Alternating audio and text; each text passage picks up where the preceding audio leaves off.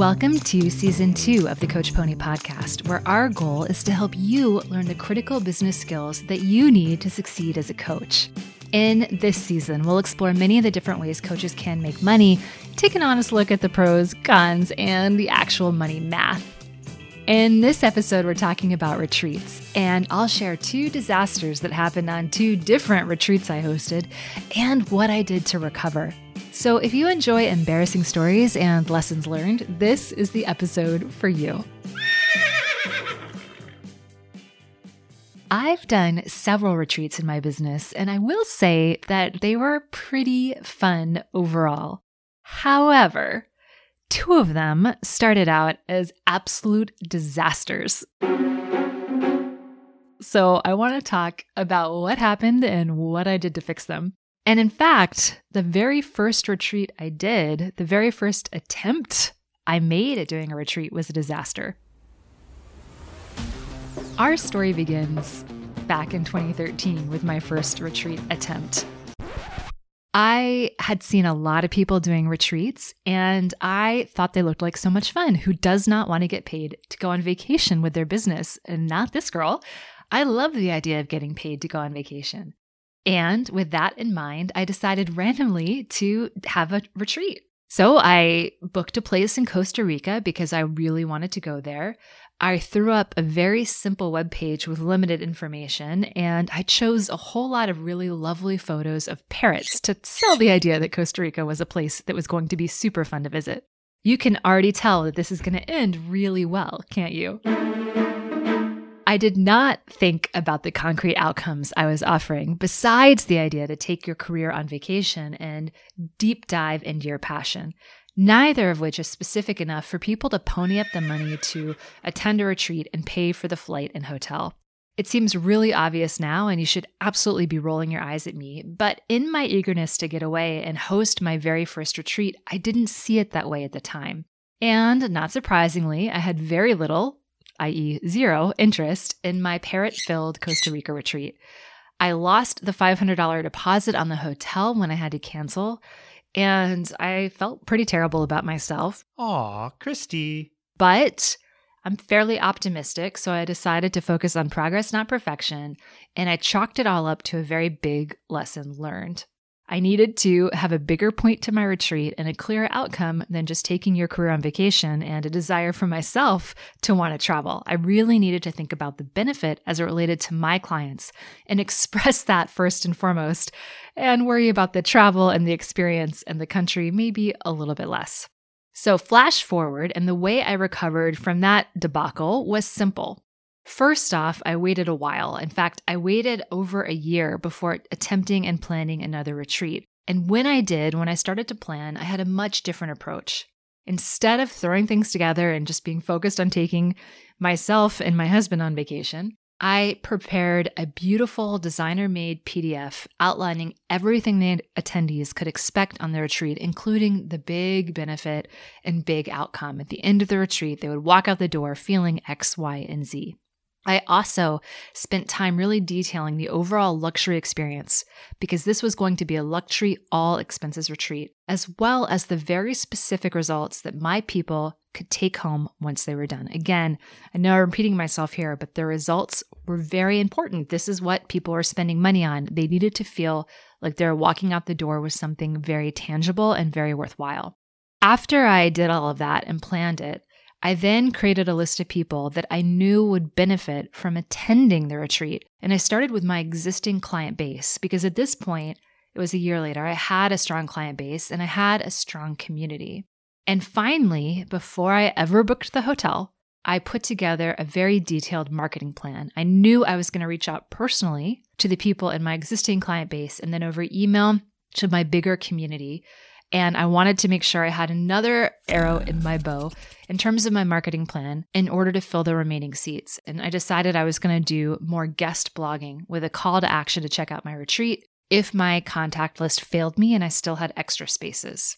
And then, after doing all of that planning and getting super clear and everything, only then did I book the hotel. All right. I emailed people and it worked. A bunch of my clients signed up. And then I also did a couple of guest blogs because I still had 1 or 2 empty spaces, and that worked as well. I got an extra couple of people from that, and the retreat was a success. Oh, yeah. I was able to fill every seat but one. We held it in Sonoma, California, which was a lot easier on me because I live in the Bay Area. And we had an amazing time. And the best news was that we managed to stay in the black, which was a relief because, as you recall, my first attempt, it's not even a real retreat, but my first attempt at a retreat ended up in disaster with no attendees and me $500 in the red. Overall, this retreat that I held in Sonoma was exactly what I hoped it would be. It was a success. My clients walked out the door completely energized comparative to how they walked in the door with a 6-month plan in hand for their careers. And I got a super fun vacation and free wine tasting out of it as well, because that's one of the things we did on the retreat. Since it went so well, and because I am eternally optimistic, I decided to do a bigger retreat the next year. I decided to expand on my initial retreat idea and do a much bigger event that was set up slightly differently. The first retreat was very luxury focused. Everything was included: black car service from the airport, food, wine, pampering, all sorts of stuff. But instead of doing that the second time around, I decided I wanted to serve more people. And while we were going to do it at a similar hotel, I wasn't going to have everything included. I would lower the price from thousands of dollars to $1,200, and I would just offer lunch every day as part of the retreat and a welcome happy hour and snacks and celebration. So that was what I was going to be on the hook for. I had a science project mentality to marketing it once I set it up. I decided it would be a little bit easier for me to offer it this way because there was less for me to organize. But it was, in that case, a new offering. Instead of selling the same thing I'd sold the year before, I was now selling something slightly different. And so I took this science project mentality and I wanted to try things out and to really see what stuck. So I knew I had to not judge myself too harshly, but I had to prepare. And as I thought more and more about it, I started to get a little bit worried.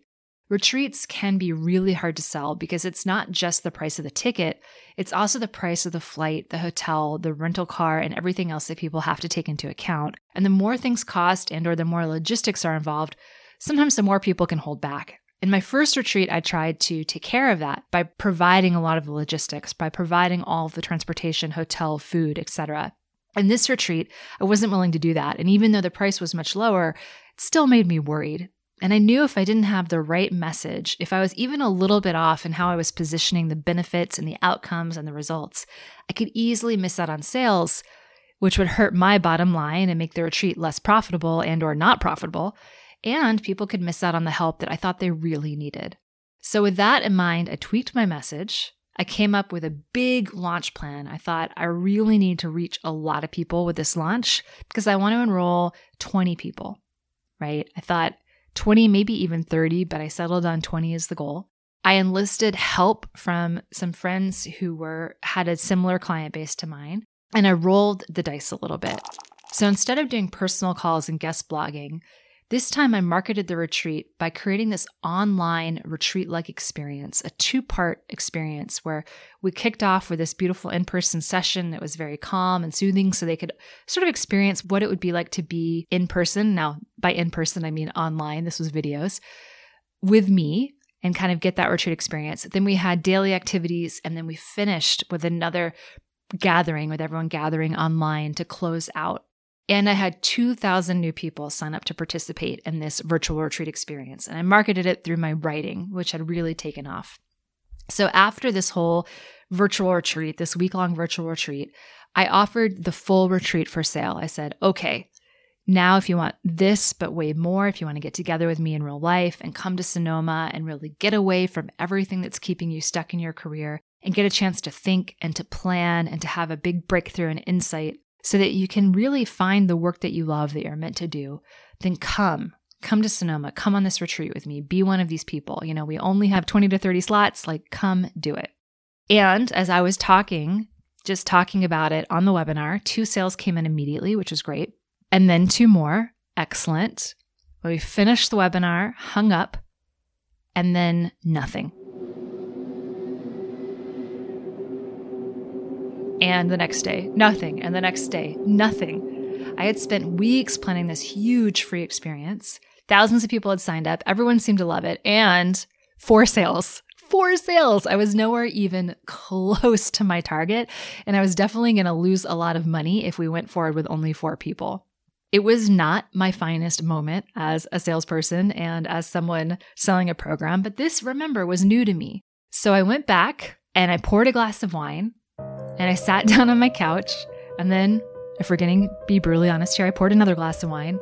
And then I thought about what went wrong. So think about it for a second. Based on what you know of sales and everything I've shared so far in these podcast episodes, what went wrong? Can you guess?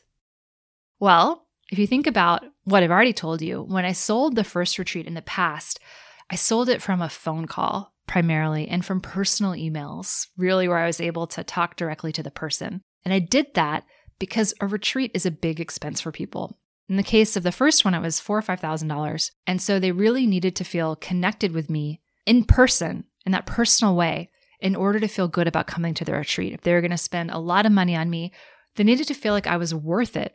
Because it was not just the cost of the retreat, it was the cost of the flight or the car ride and the hotel and breakfast and dinner and everything else. I realized after my 2 glasses of wine and my medicinal chocolate that if I wanted to get more people to attend the retreat, I had to offer them more chances to connect with me and to get to know me, ideally in a way that felt more personal to them than just a virtual 1-week-long online retreat. Because if there is any rules of sales, it is this: the more expensive the product or service, the more personal the sales process tends to be. So typically, if people are paying thousands of dollars to work with you as a coach, then they're most likely going to want to talk to you directly before they say yes, especially if you're a newer coach without a lot of good word of mouth or, a long list of testimonials. Given that, I dusted off my backup plan. I had a backup plan. I had thought through this. I had treated it like a science project. So what I did in this case is I brought back my introductory 45-minute long private coaching session that I had previously retired. I didn't offer it anymore in my business. And I emailed everyone in my email community who had attended the virtual retreat, so about 2,000 people, and I told them that they could get this introductory coaching session for $100 for 3 days. I was shocked because I sold way more of them than I expected or really wanted to sell.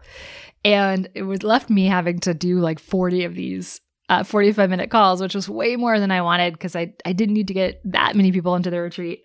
I turned off my sales cart early. I actually stopped selling it 2 days before I was planning to because I just was so full. But the good news was I now had a motivated interest list of people who are paying to talk to me. So they had signaled to me that they had money for personal development and they were interested in working with me and spending that money on me. And what I did is on the phone, I of course delivered that introductory coaching package, which is a great package. It helped them see that they were really stuck in their careers and that they needed more help. And for the ones where it made sense, I then gave them a chance to come to the retreat. I shared with them about it. I shared with them why I thought it would really benefit them right now. And voila, sales. People started to say yes. And we sold about 15 people into the retreat.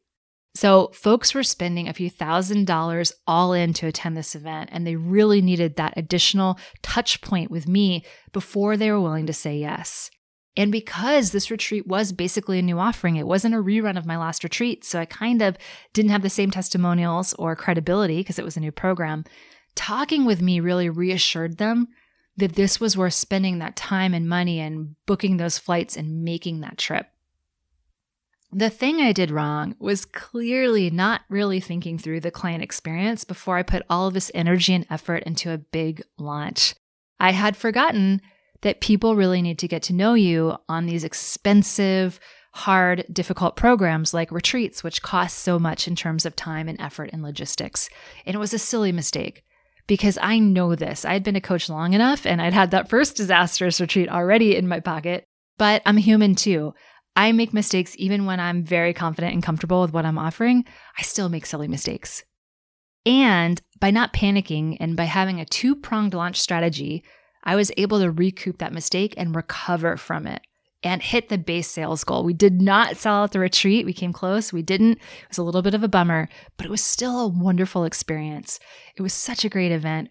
We had some wonderful testimonials at the end of it from folks who just went straight on camera and shared how much they enjoyed it. And it was just a wonderful experience to get that group of people together and be able to work with them for several days. I will never forget it. I had so much fun. And if you're thinking about doing retreats, I hope this was helpful for you. And I want to share a few quick lessons to help close out this episode. As always, before we begin the lessons, I want to give a quick shout out to one of the loves of my life, which is chocolate. And today's retreat is sponsored by chocolate chips, which I have discovered go great in oatmeal. So in the morning, if you're ever feeling like a little bit of a sweet treat, I'm just saying, drop a few chocolate chips into your oatmeal. Doesn't matter which kind, it's life-changing.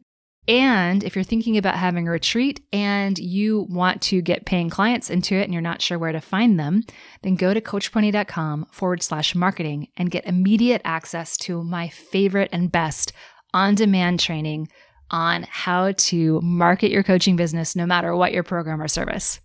And with that, let's get to the quick lessons. Lesson 1, retreats are very tricky to sell and they have a lot of sunk costs up front. So know that going in and budget very carefully as you plan out your retreat. Lesson 2, leave a cushion.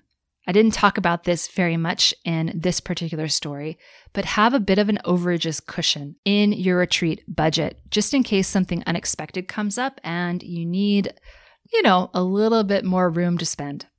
Lesson 3, make sure people understand exactly what they'll be getting out of your retreat. Be as clear as possible about what the real concrete result is and what will change for them. Why should they spend not only money, but time and travel, likely, with you? So get real on that concrete benefit. Lesson 4, when you sell the retreat, allow time for mistakes and plan to give people a chance to decide not once, but twice. So have a marketing plan and then have a backup marketing plan just to make sure you fill your retreat. And finally, the higher the price tag, the more personal the sale. So if your retreat is expensive, please plan in a way for people to talk to you directly so that they feel really good about your retreat. And that's it. That is the story of 2 of my retreat disasters. And my final takeaway that I want you to leave you with is that retreats are really fun. And if you plan enough and have enough backup plans, you are going to be okay. So if you want to do them, just keep everything in mind and you'll be fine. Wondering how to find your own clients for a retreat or another type of coaching program? Or what marketing method might be best for you? For instance, you may hate public speaking or the idea of a virtual retreat, and that's okay. You don't have to do either of those things. To help you, we've got an amazing free training over at coachpony.com/marketing. It's all about how to find paying coaching clients for your business. And when you sign up, you'll get access to our completely free 45-minute in-depth marketing masterclass, which will save you time and so many tears. You can find it at coachpony.com/marketing. And in the meantime, I'll see you in the next episode of the podcast where we'll be taking a much closer look at online do-it-yourself coaching programs. So if you are interested in creating a passive income program in your business, hit subscribe so you don't miss out. I'll see you next time.